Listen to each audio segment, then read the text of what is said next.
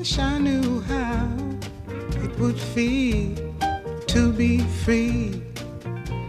I wish I could bring... Welcome to Voices from the Frontlines, your national movement building show. Wake up and smell the revolution.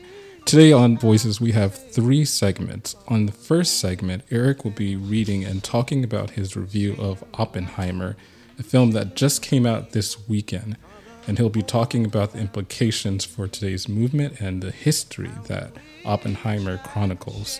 In the second segment of Voices from the Frontlines, we're going to have an interesting cultural piece in which we listen to 3 separate versions of Ed Sheeran's Perfect song.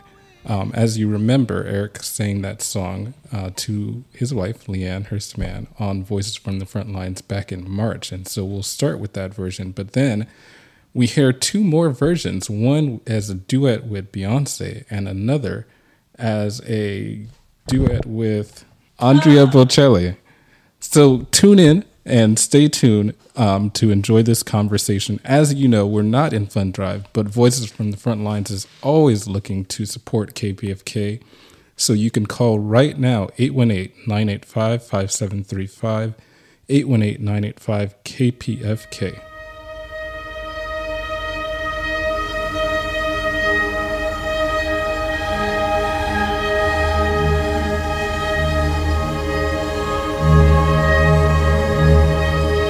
So hello everyone, this is Eric Mann. You're on Voices from the Frontlines, your national movement building show. Wake up and smell the revolution. I'm going to do a review of just one of the most astounding films I've ever seen in my whole life, called Oppenheimer by Christopher Nolan. And I wrote Oppenheimer, so glad to be ecstatic about a film. And this is a long review about a long film. Channing Martinez is just going to read you some of the many other titles of films that Christopher Nolan's produced, and then I'll tell you more about Oppenheimer. So the film is by Christopher Nolan, and he's done, I noticed that there's a pattern in some of his films in the way that he does his films. They're very dynamic and dramatic, and so the first one that comes to mind when Eric described this new film to me was The Dark Knight, because it dives into so much psychology. But so he did The Dark Knight, he did Interstellar, he did Oppenheimer, which Eric is about to talk about, Inception, Memento, The Prestige, Insomnia, and so many more.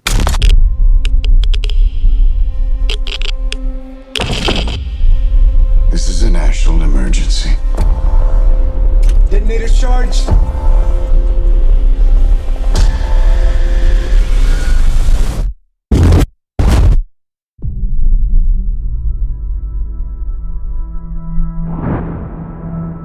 We're in a race against the Nazis. And I know what it means if the Nazis have a bomb. We have a 12-month head start. 18. How could you possibly know that? We've got one hope. All America's industrial might and scientific innovation connected here. A secret laboratory. Keep everyone there until it's done. Let's go recruit some scientists. Build a town, build it fast. If we don't let scientists bring their families, we'll never get the best. Why would we go to the middle of nowhere for who knows how long? Why? Why? How about because this is the most important thing to ever happen in the history of the world? You're the great improviser, but this you can't do in your head. Are we saying there's a chance that when we push that button, we destroy the world? Chances are near zero. Near zero. What do you want from theory alone? 0 would be nice.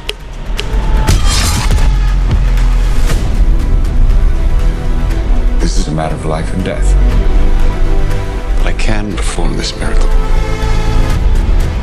World War II would be over. Our boys would come home. That's happening, isn't it? world will remember this day. Our work here will ensure a peace mankind has never seen.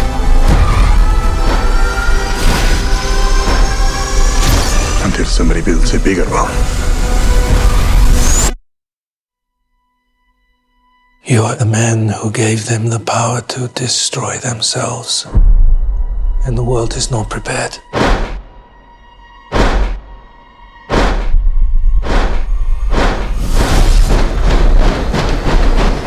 8, 7, 6, 5, 4, 3. Truman needs to know what's next. 2. What's next? 1.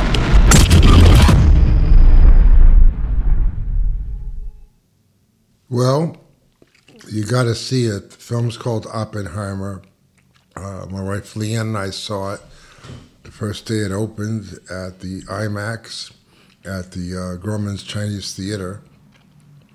And it's almost beyond words. I have words. That's what I do. I speak and write. So I'm going to read you a draft. I am submitting this to my good editor, Jeffrey St. Clair, who's expecting it. But I'm getting you a rough draft because I just wanted to talk to you and I wanted to talk out loud. And I was up till about 2 o'clock in the morning writing. So here I go. So thank God Christopher Nolan has hit the ball out of the park. I put Oppenheimer as one of the finest political films of all time on my list with Battle of Algiers, Reds, and The Spook Who Sat by the Door. It's as close to flawless history as I've seen. It's the story of a great scientist, Robert Oppenheimer, who was close to the Communist Party, not a member but a friend. Worked for the Spanish Civil War, which was code for the Communist Party. Worked to organize a union of scientists, and was most known as the father of the atomic bomb. In the last great scene in this 3-hour film, Oppenheimer and Albert Einstein, are talking. Einstein tells him, as he is now being red-baited and villainized for opposing the nuclear project he began, that is Oppenheimer, they will punish you. Then time will pass. And then when they no longer fear you, they will bring you back and give you a medal. But remember, they're doing it for themselves, not you. Oppenheimer tells Einstein, you know, when I first talked to you about the atom bomb, I told you the worst possible outcome was that it would start a chain reaction that could blow up the world.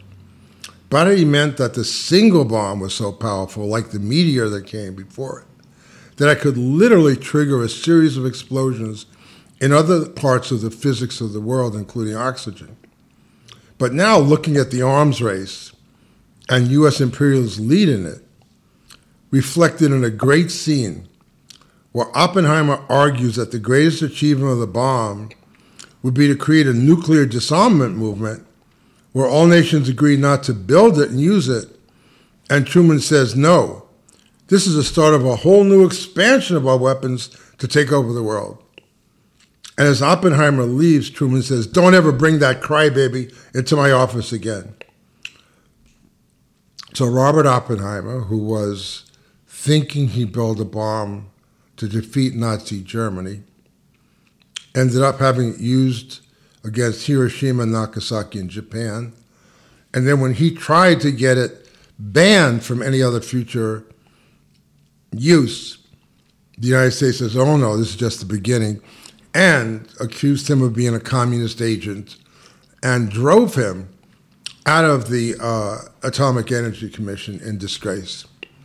So a lot of what I'm going to talk to you about is how U.S. imperialism, and I want you to listen carefully, is fundamentally a fascist country. I disagree with people that are now acting like fascism is something new because they're in with the Democratic Party and they want to make MAGA fascism instead of the United States fascism. But one of the things you'll see in this review and my reading of history is that the United States went into World War II not quite unwillingly, but at the last minute, did not want to go to war with the Nazis. In fact, were hoping that the Nazis would kill the Soviet Union. And only when they saw that the Nazis might take over all of Europe did the United States come in and fight against the Nazis. But let's be very clear, and here's a big part of this film. The U.S. communists and their friends, like Robert Oppenheimer, believed that they were in a fight against Hitler.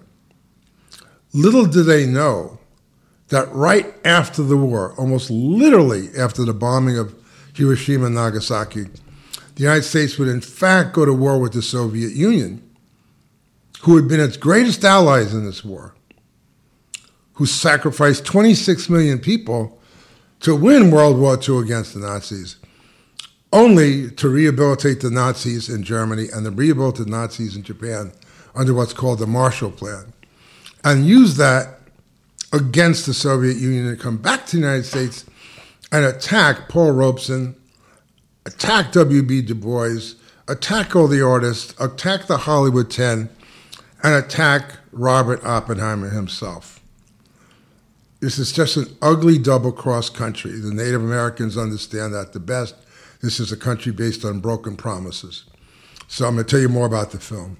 So I'm working on a book. It's called I Saw a Revolution with My Own Eyes, History, Strategy, and Organizing for the Revolution We Need Today. I've actually almost finished it. I have an agent. It's flying into the stratosphere looking for a publisher who wants it. And I'll let you know when that publisher appears. But in my book, I talk a lot about the long revolution, 1793 in Haiti, and the turning point, the Russian Revolution of 1917, the first anti-imperialist revolution. And you can see my article in Counterpunch on the 105th anniversary of the Russian Revolution. Now, through the rise of the communist movement throughout the world, the magnificent work of the Communist Party in the U.S. from the 1920s to the 1960s, including the great breakthroughs in its work on the Afro-American national question, its leadership of the Black liberation struggle in building the CIO, they helped to build the revolution we saw with our own eyes. And the United States worked to destroy it. So then I go into the brutal counter-revolution against our great anti-imperialist revolution, 1980 to the present, reflected in the election of Margaret Thatcher in England in 1979 and Ronald Reagan in 1980. I argue that the counter-revolution infiltrated movement organizations, assassinated black and movement leaders, and through a COINTELPRO destroyed many of the finest organizations of the last resistance, the Black Panther Party, the Young Lords Party, and the American Indian Movement. But sadly, and this is about the film Oppenheimer, the greatest victory of the counter-revolution goes beyond its draconian dictatorial changes in policies and institutions. The system's real victory has been the caricature, denigration, and erasure of the revolutionary movement's history. See, if you kill the leaders, new leaders can come forward. If you kill the organizations, new organizations can be built. But the system hopes that if you kill the history of all the achievements of the revolution and all the crimes of imperialism, you can convince the people that there's no alternative to capitalism and greed. Then the people are left without an ideological anchor, a sense of their own history and hope, and they go back on their cell phones. Now, I said in my book, this book will set the record straight and represent the movement's spectacular historical achievements to so many people who will be so thrilled to learn it. That's what Christopher Nolan did. He reconstructed the revolutionary record. He took a guy that almost nobody knows about today. Who's Robert Oppenheimer? What did he do? Oh, he built a bomb or blah, blah, blah. This film shows how the United States used the nuclear program in Los Alamos essentially, as I'll get to, against the Soviet Union and not against Germany. So the first part of the film is, was Robert Oppenheimer a communist? Because he's put through horrible trials at the end of the film. There's a long sequence where his clearance at the Atomic Energy Commission is being reviewed. And he's attacked ferociously for being a communist. And to our listeners out there, this is one of the most important things I want to tell you. Millions of people in the 1930s were communists. And we have to redefine what it meant by being a communist, because for most people, it did not mean being in the Communist Party. So when they brought people up and said, are you now, or have you ever been a member of the Communist Party? A lot of people said no, but it wasn't completely true, because the Communist Party involved so many friends, so many allies, that what they were getting at is, did you support communism? And if that was the question, I'm telling you, maybe tens of millions of people supported communism during the 1930s and 1940s. And this is relevant to the film. Okay, the enormous reach of the U.S. Communist Party and its friends and allies, millions of the most dedicated, effective revolutionaries. Oppenheimer was accused of being a communist. Now, contrary to the, no, I never was, in fact, communists went beyond actual party membership to people who willingly and with respect worked with the CPUSA and the United Front organizations. To say Oppenheimer gave money to the Spanish Civil War veterans, which he did, is code for communists who led the international struggle to defend loyalist Spain from France, Franco and the fascists, supported by Hitler and Mussolini and not opposed at all by Roosevelt, who was an anti-communist and conciliated with fascism only until he grasped the threat to the U.S. empire. Hitler would not coexist with anyone, so that's what forced Roosevelt into the war. The communists were leaders in the trade union movement.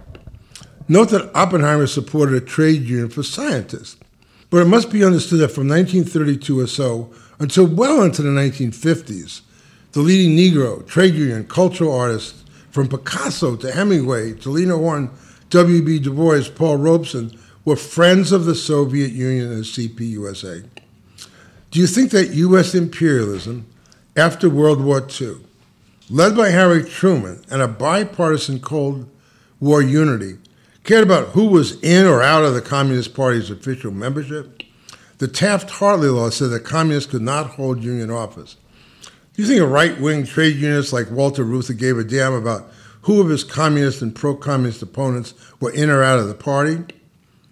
Paul Robeson and W.B. Du Bois, the two greatest intellectuals and evolved human beings of their time, were trapped inside the U.S., as the black nation is, because the U.S. revoked their passports, not for being communist, but being as friends of the Soviet Union. The point is that at that period in time, if you were a friend of the Soviet Union, you could be put in prison. If you had been in a union with communists, which Oppenheimer, you could be losing your job. If you bought a communist newspaper, you could lose your job. And as I'll say in the film, as you see, Robert Oppenheimer was very close to the Communist Party. So I'll give you an example.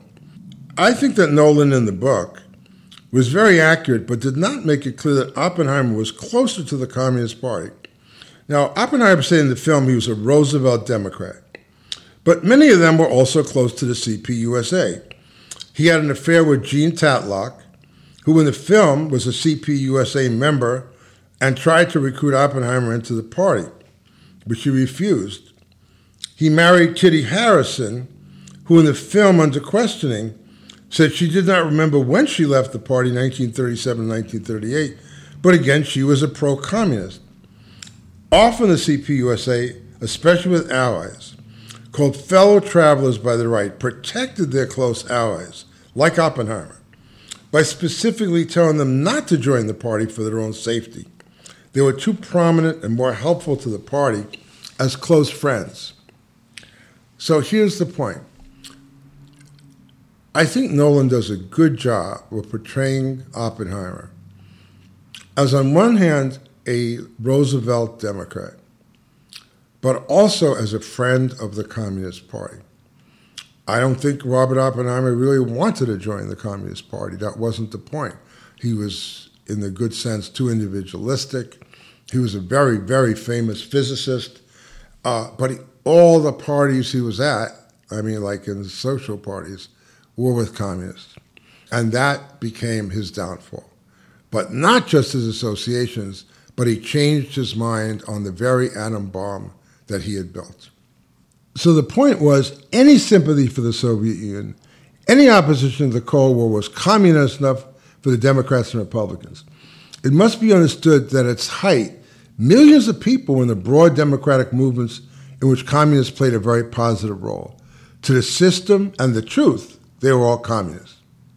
You know, there's a story in the movement that there's a union picket line, and a policeman is beating up a worker, saying, "You damn communist, you damn communist."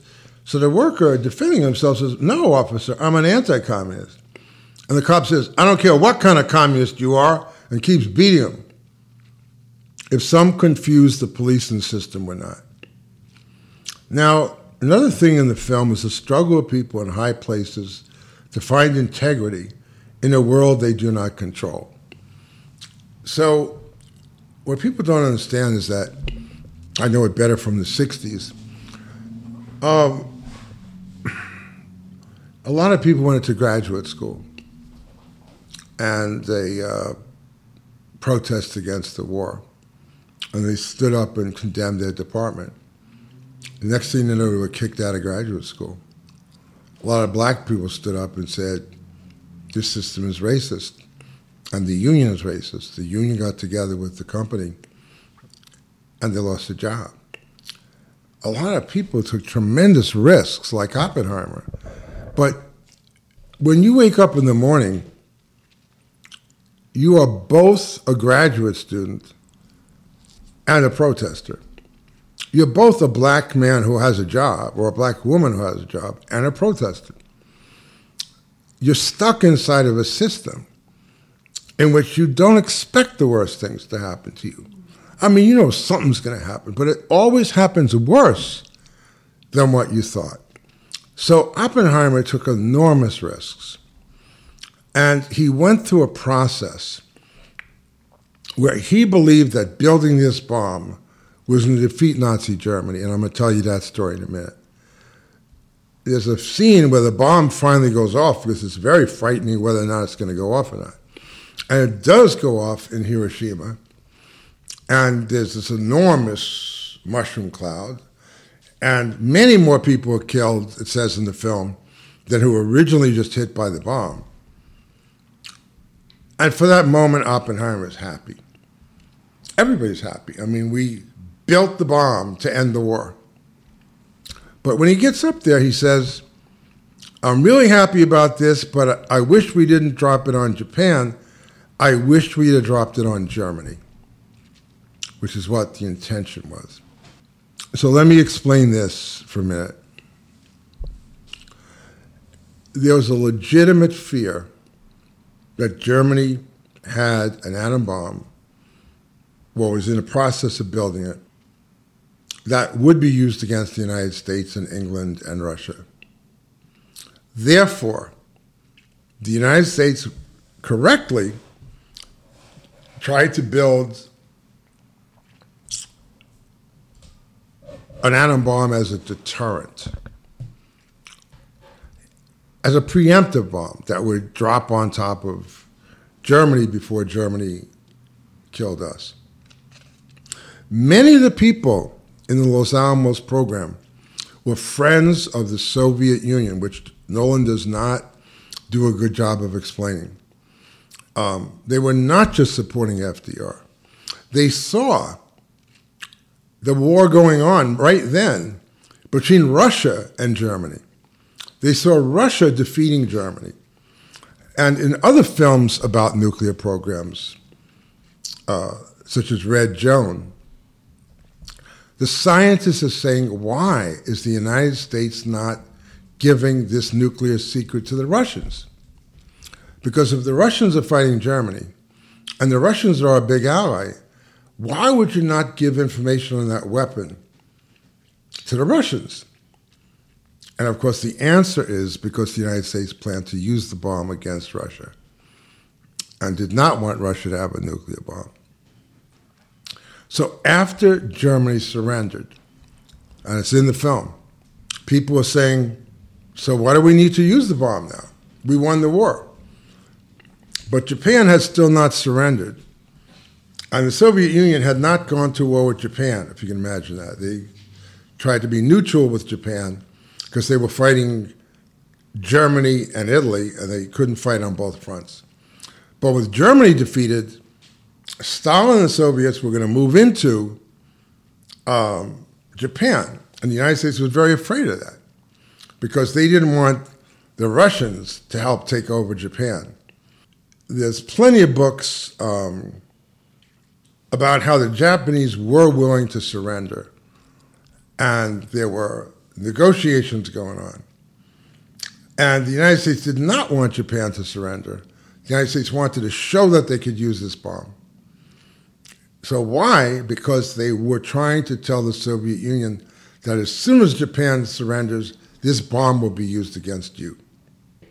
So it's a miracle that so many friends of the Communist Party held out, and held out so bravely.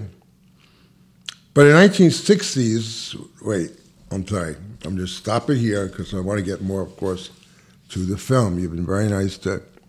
So people grow up wanting to be someone. In Oppenheimer's case, he was a brilliant physics professor and a great organizer. Now, when Leslie Groves, played great by Matt Damon, uses Oppenheimer's brilliant organizational and people skills, he chooses him to head up the entire Los Alamos project. Now, he asks Oppenheimer about possible communist sympathies, but is easily persuaded because he knows Oppenheimer is the only person for the job. And at this point, when the Soviet Union is a tactical ally, using communists by trade union officials, government officials, the U.S. Army, who would later claim they were duped, is a lie. Grove knew that Oppenheimer was a leftist, and the film even admired him for that, for a moment. And there was affection and respect for him, Graves being a military guy.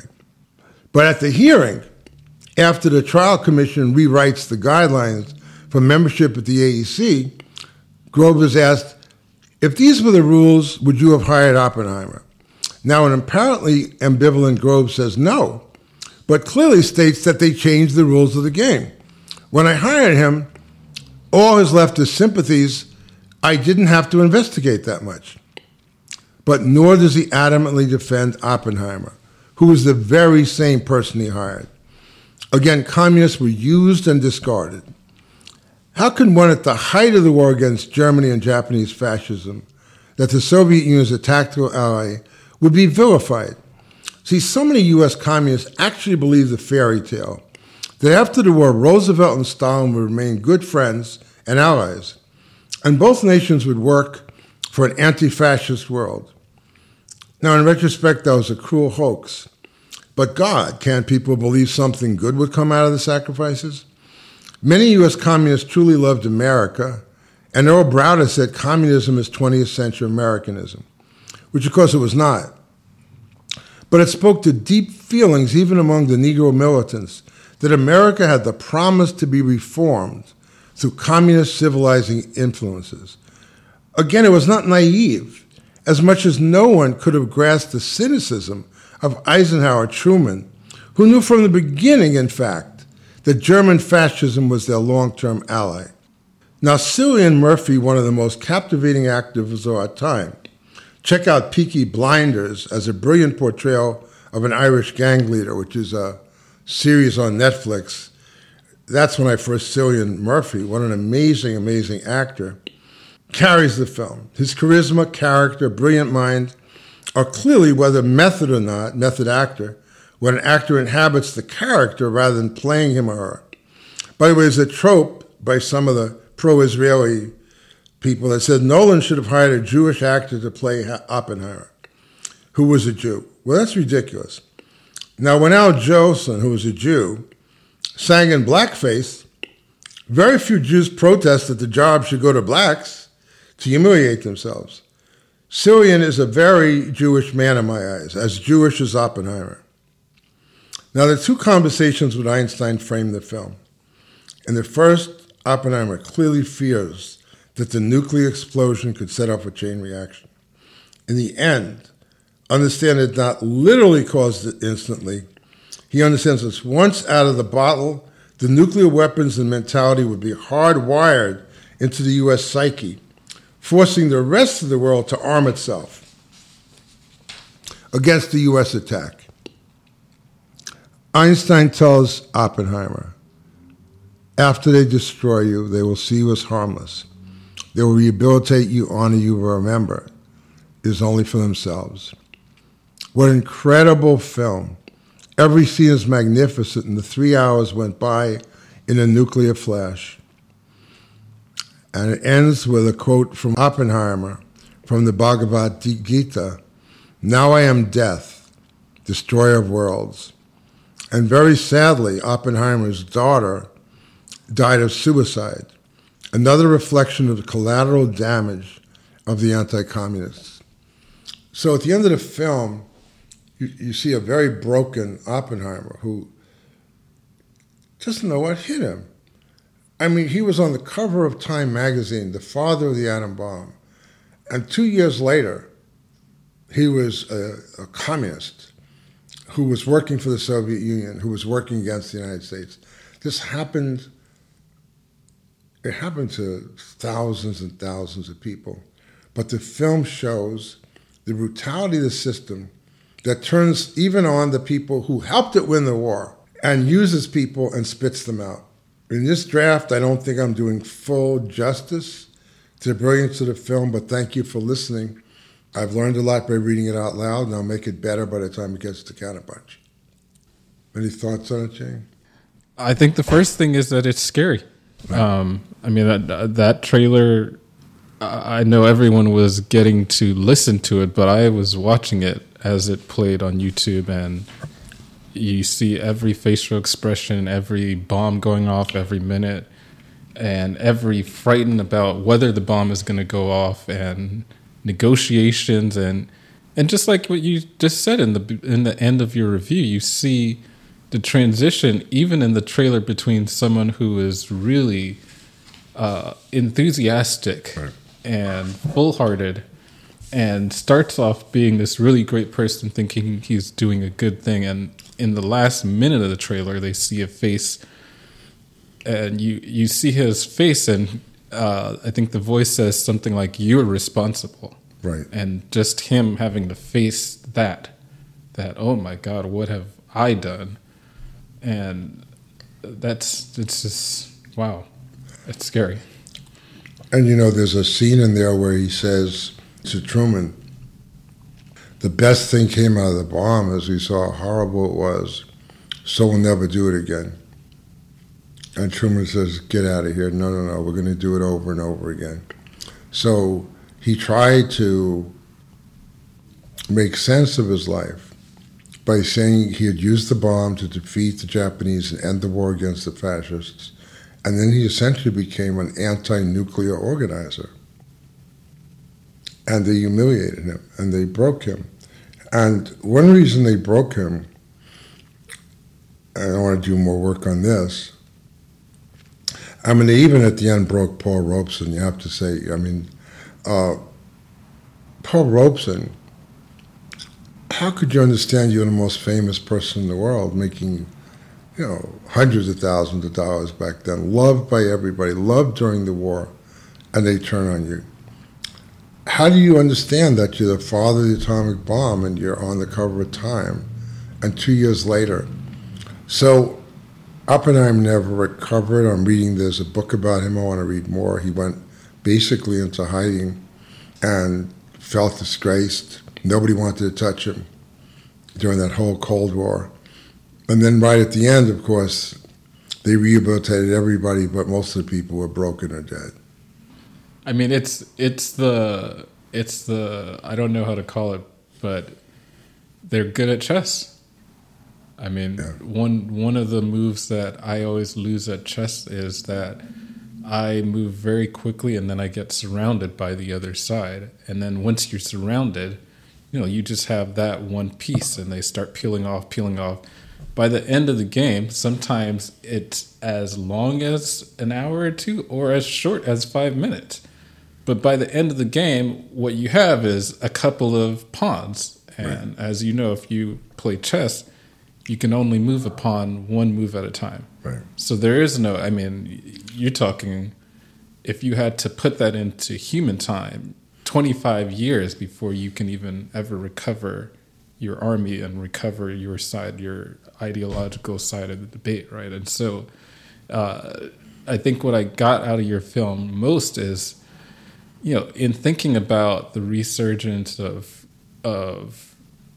everyone moving towards fascism, as you said, as you began with, right, including the Democratic Party, but most especially Trump and Trumpism. It speaks to so much more of the importance of how do we build actual movements, if that makes sense. Not I scratch your back, you scratch my back, but actual movements that you can avoid being, basically surrounded by the system, which most of us are right now. Well, if we had all the resources that we wanted, we would leaflet Oppenheimer. That's what we used to do. See, we'd go to these films. This is an amazing film, folks. I want to tell you that it is something to change history. It shows the Democrats. It shows how cutthroat they are.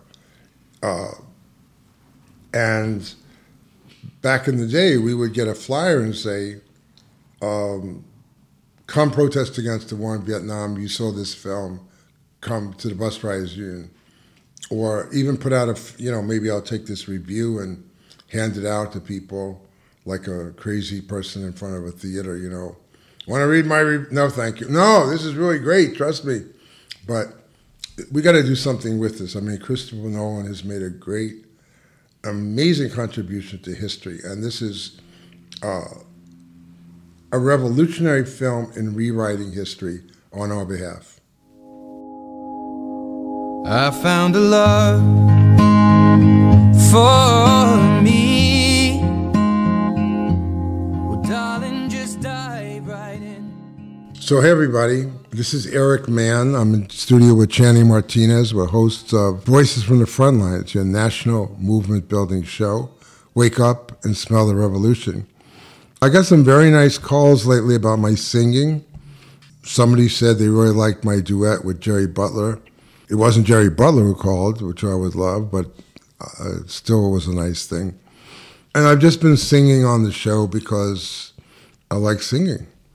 And, hey, if it's your show, you can sing.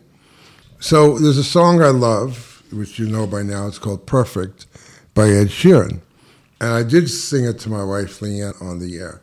But I listened to that song so many different ways. So I thought, it's interesting to listen to interpretations of the song. So I thought I would play myself first because I don't want to follow the stars. But afterwards, we're then going to play the same song in a duet between the author or the writer and the singer Ed Sheeran and Beyoncé. Then we're going to play the song a third time in a duet between Ed Sheeran and Andrea Bocelli, the amazing Italian tenor, I believe. And what I find interesting about this is when I'm on my Pandora, if I like a song, I play it over and over and over again. But this is interesting because you hear three interpretations of the same song. And what the hell? It's early in the morning, do something original. So let us know what you think. Eric at Voices from the Frontlines, Channing at Voices from the Frontlines. We're trying to do original programming. And it means a lot when you write back. So, Peggy, thank you for telling me that you liked the Jerry Butler duet. And stay in touch, everybody. I found a love for me. Darling, just dive right in. Follow my lead. I found a girl, beautiful and sweet. Oh, I never knew you were the someone waiting for me. 'Cause we were just kids when we fell in love, not knowing why it was. I will not give you up this time. Darling, just kiss me slow. Your heart is all I own, and in your eyes, you're holding mine. Baby, I'm dancing in the dark with you between my arms, barefoot on the grass, listening to our favorite song. When you said you looked a mess, I whispered underneath my breath, you heard it, darling, you look perfect tonight.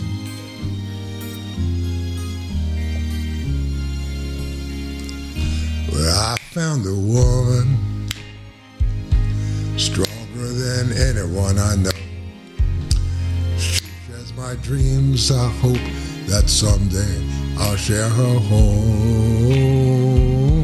I found a love,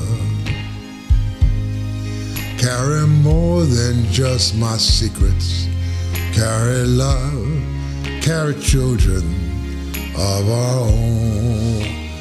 We're still kids, but we're so in love, fighting against all odds. I know we'll be alright this time. Darling, just hold my hand, be my girl, I'll be your man. I see my future in your eyes. Baby, I'm dancing in the dark with you between my arms, barefoot on the grass, listening to our favorite song. When I saw you in that dress, looking so beautiful, I don't deserve this. Darling, you look perfect tonight.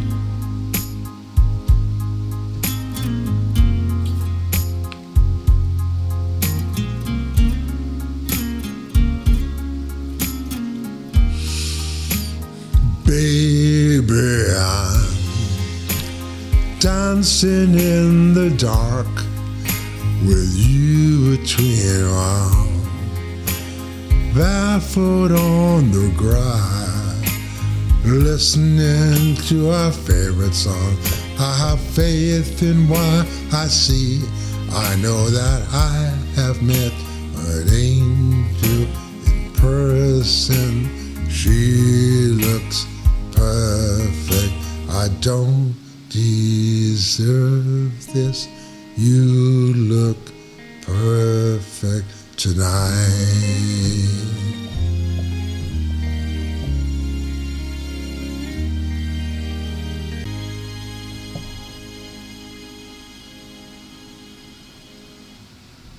That was good.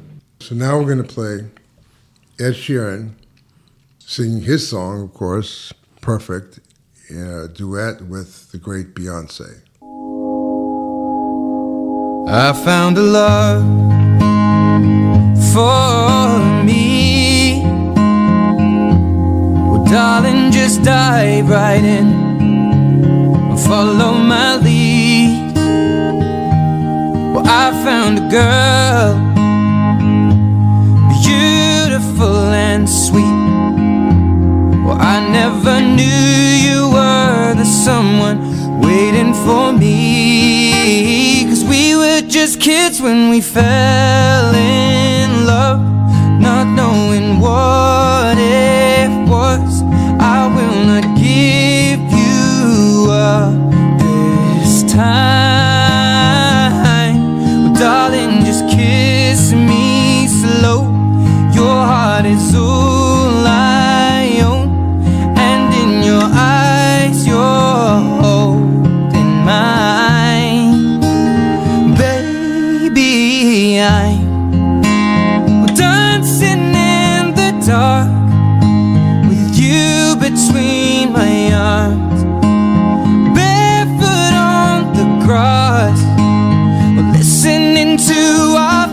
favorite song.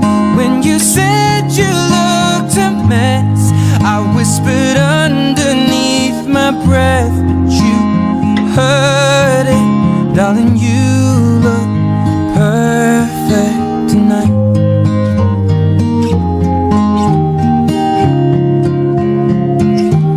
Well, I found a man stronger than anyone I know. He shares my dreams. I hope that someday we'll share our home. I found love to carry more than just my secrets, to carry love, to carry children of our own. We are still kids, but we're so in love, fighting against all odds. I know we'll be alright this time. Darling, just hold my hand. Be your girl, you'll be my man. And I see my future in your eyes. Well, baby, I'm dancing in the dark with you between my arms, barefoot on the grass while listening to our favorite song. When I saw you in that dress, looking so beautiful, I don't deserve this. Darling, you look perfect tonight.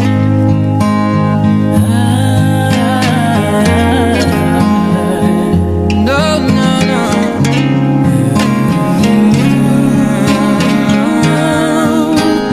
Baby, I'm dancing in the dark with you between my arms, barefoot on the grass while listening to our favorite song.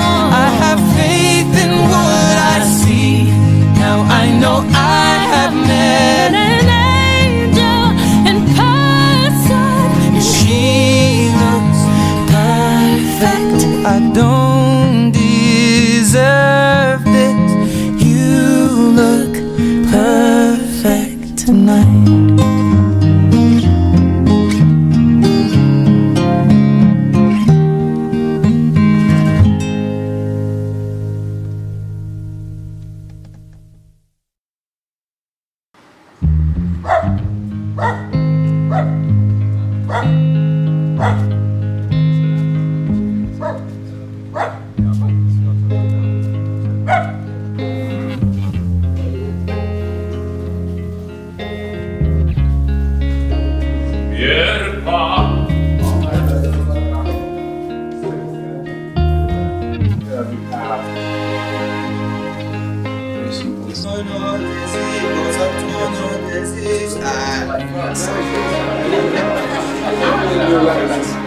Who's going to be the best at teaching me Italian?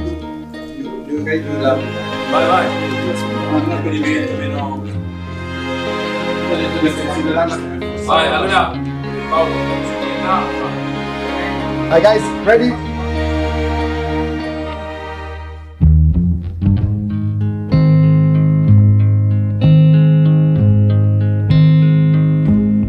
I found a love for me. Well, darling, just dive right in and follow my lead. Well, I found a girl, beautiful and sweet.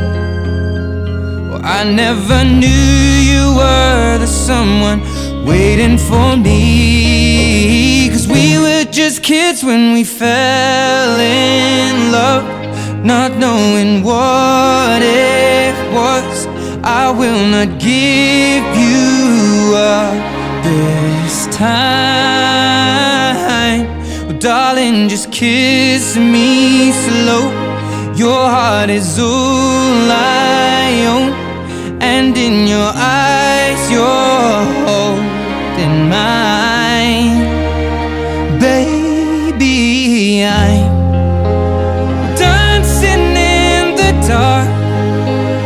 you between my arms, barefoot on the grass, listening to our favorite song.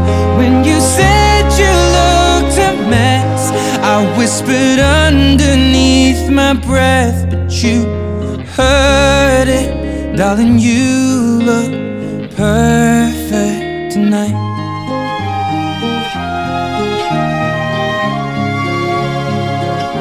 Sei la mia donna, la forza delle onde del mare.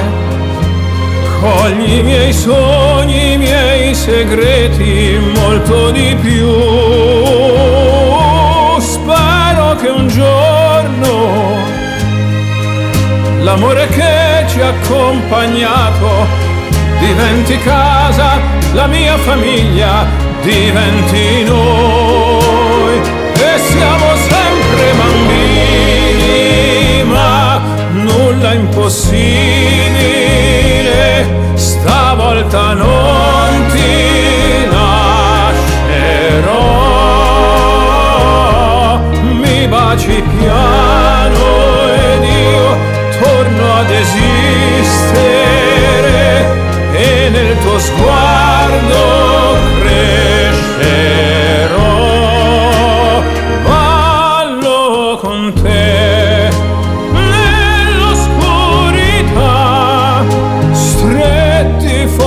E poi a piedi nudi noi, dentro la nostra musica, ti ho guardata ridere e sussurrando ho detto: tu stasera vedi sei perfetta per me.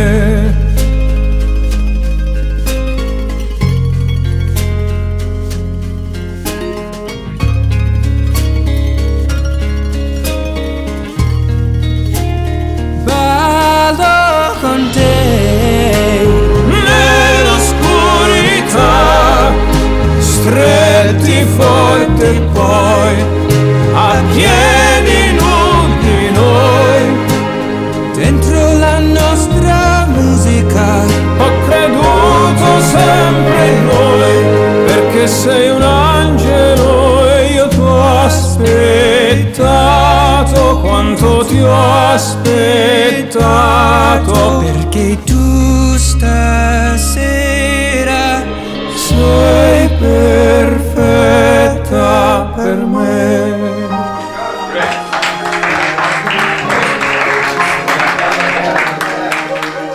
Thank you so much, man. It's exactly what I wanted, exactly how I pictured it as well. Really cool.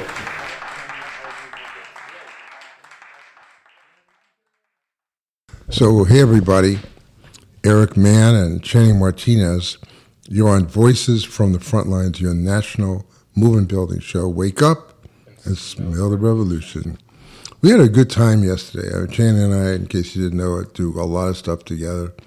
We're co-directors of the Strategy Center. We co-hosted a radio show, and we had a great time yesterday to honor our friend Michele Prichard, who, if you can imagine, had been at the Liberty Hill Foundation for 34 years. Michele and I have been friends for almost 40. My wife Leanne and Michele and Larry Frank and a group were involved in the nuclear freeze. But what an impressive party. She was originally the director of Liberty Hill, and then, as Tori Osborne said, very few people stay around. And she stayed around in different executive capacities to help Kathy Blumenfeld and Shane Goldsmith. And obviously there's a whole chain of women's leaders over at Liberty Hill. And Liberty Hill is a foundation that gives money to grassroots organizing work. And it's one of the first groups that said the whole point of social change is grassroots organizing to change the system. And I'll end with a few things, but I'm very interested in Channing your observations in that scene. Yeah, I mean, you've talked about Michele a lot over the years, especially around the making of the Bus Riders movie film. And one thing I was saying in my reflection is I feel honored to see that film and be a part of putting that film out, knowing that Michele was called by Haskell Wexler, who said he wanted to make a film about something revolutionary. And she goes into her Rolodex and says, Eric Mann, best artist again, revolutionary. So I think that was one reflection, and I say that as an opening to realize that in hearing all of the remarks, not just from Michele, but from everyone, what you come to realize is that Michele was really an organizer within the space of a foundation. But that's one, right? The second thing is that in coming up and organizing in the 1960s, 1970s, you really understand how organizers of that time are able to really put together a whole structure against another racist structure, which I think is one thing I'm trying to figure out how to teach young people today. Yeah, I mean, one thing, and everybody should check her out. One thing about Michele is that she worked with Barry Commoner, the great Barry Commoner, and when I started the Strategy Center in 1989, when we started it, I had just come out of the GM Van Nuys campaign, and I was fighting for more cars in LA. And all of a sudden, a guy named Tony Mazzocchi came up to me and said, who was with the oil, chemical, and atomic workers, but he was fighting for a super fund for workers, saying we should not be producing oil, chemical, and atomic anything. And Eric, you should not be producing those cars. I went, oh my God, no, please, don't tell me that. But, you know, sometimes, like Oppenheimer, you have to follow the logic of the truth and let it take you where it's going to take you. So I then became deeply invested in the environmental justice movement. And Michele Prichard did so much work. And one thing I want to say about funders is I certainly believe the revolution will be funded. And it's funded by people like Michele and like Liberty Hill, who get money from wealthy people who say, we want to change the system. And what people should obviously understand is there are some wealthy people who want to change the system and who want to give money to Black and Latinx and third world movements. And it's ridiculous to say you can't fund the revolution, blah, blah, blah, because all revolutions are funded, and they're often funded by the people who have the most money. Now, we're not talking about Jeff Bezos and stuff, but we're talking about often people that inherited money. And they don't think great about where the money came from, but they want to use it for good causes. So Michele, one of the things I was struck by yesterday is how many people said that Michele just came up to them, and this was a lot, Latina and Black organizers, and just said, I'm interested in you. And that's what an organizer does, is you really are a good listener, and you hear somebody say something good, and then you say, I'd like to hear more about what you have to say.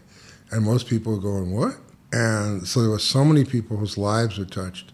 And Michele's been a very, very dear friend of mine for a long time. I don't see her sometimes for every 2 or 3 years. And then when we get together, it's just always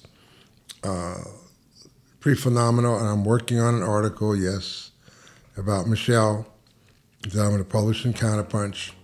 And she knows about it, and it's going to come out soon. But what a charming evening. I saw Stephen Gutwig, our old friend from the Strategy Center. I saw Anthony Thigpen, Gary Phillips, and Barry Litt, and a lot of people my age, you know, who are still long-distance runners who are doing the job, which would give a lot of confidence to you, Channing, as an up-and-coming real leader, to see that you're around people that have done this 30, 40, 50 years and are still there.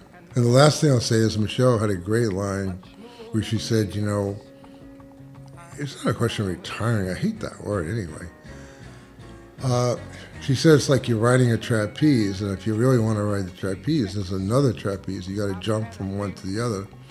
And in the jump, there's that momentary suspension in the air where you don't know if you're going to catch the other one. And that's part of the fun of experimentation. But then she dropped a little bomb, and oh, by the way, I'm going to be on the national board of Greenpeace. So obviously, Michele, you already jumped onto your next trapeze, and I hope you will have time to have lunch with me on one of your other trapezes with me and Channing. So everybody, it's been a nice show. We've enjoyed you. We're happy to talk about our friends. We'll see you next Tuesday. You're on Voices from the Frontlines. All power to the people. And Nina Simone's going to take us out of here. Yes, there were times I'm sure you knew